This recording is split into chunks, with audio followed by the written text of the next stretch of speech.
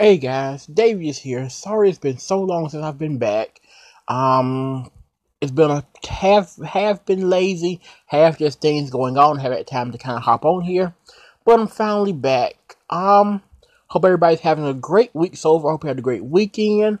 Um, to catch you guys up to all my K-pop fans out there. I went and saw Blackpink a few weeks ago.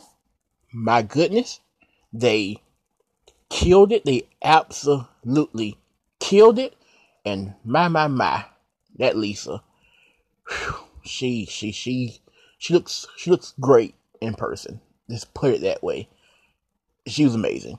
But yeah, the whole group killed it. The turnout was bananas for it, so that was great. For my wrestling fans out there, um, AEW Double Nothing coming up next weekend. They're on TNT now. Big things are happening. The pay-per-view itself should be crazy. I cannot wait for it. But now what you're really here for, let's get to the anime. I am back with another OVA review for you guys. I've got a ton I want to watch. Some of them are right at an hour long. The one I'm going to review today isn't even the one I originally watched. I watched one first. I can't remember the name of it, but it's about this girl, and you're there with her, and it's about the two of you going to sleep together. Like that's literally what that is. So it's as perfect as it sounds. So I didn't finish. It was 45 minutes long. There was a gap in there where from like point 7 minutes to about 10 minutes is just her sleeping. So yeah, I was like, no, that can wait till later. So I put that one to the side, but that review is coming. Be prepared. I put that to the side, and so I decided to go with one that was shorter and a lot better. So today we will be discussing Tokyo Ghoul Pento. This is one of those OVAs that came out, when did it come out? 2015. There was about two, maybe three of them that came out before season 3, I believe. They kind of filled in gaps with the characters, and sorry about that. That's my phone. But yeah, and Pento is the gap. It's the story of Shu Tsukiyama. It's basically a side story about him back when he was in high school. And it's really, really good. Basically, he's out doing his ghoul thing, getting ready to eat someone. This girl jumps out of the bushes and says, "I got you." This little bitty girl, named Hori, turns out she goes to school with him. He doesn't know that till later.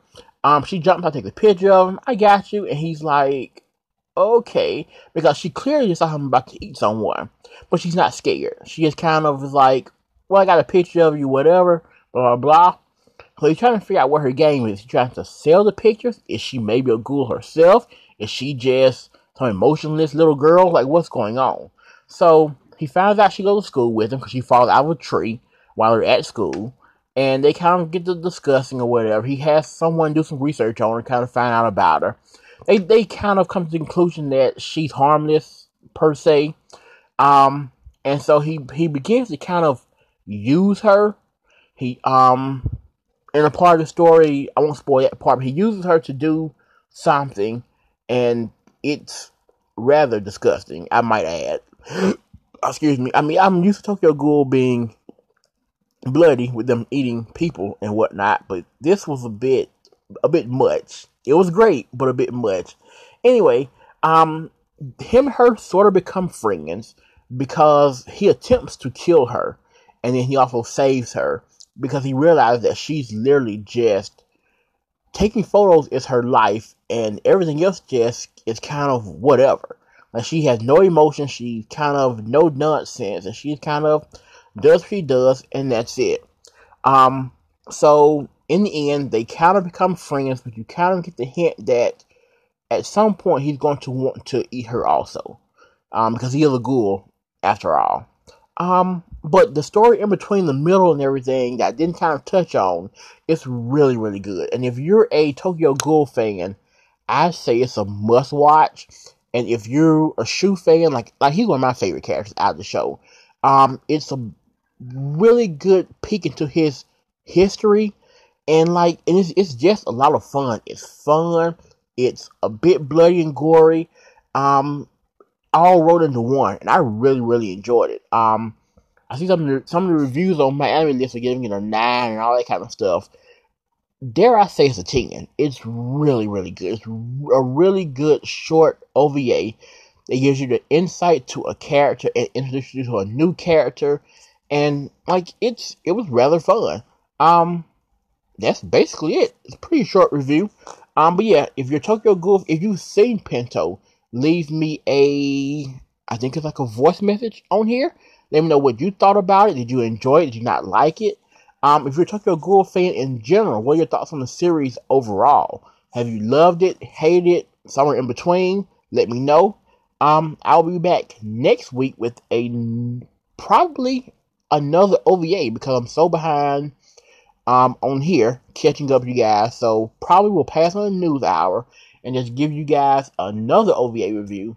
It'll probably be the one I was telling you about, so be prepared for some perviness. So yeah, I'll keep it nice and short today, 6 minutes. Won't take up a lot of your time. So until next week, as always, Maho out.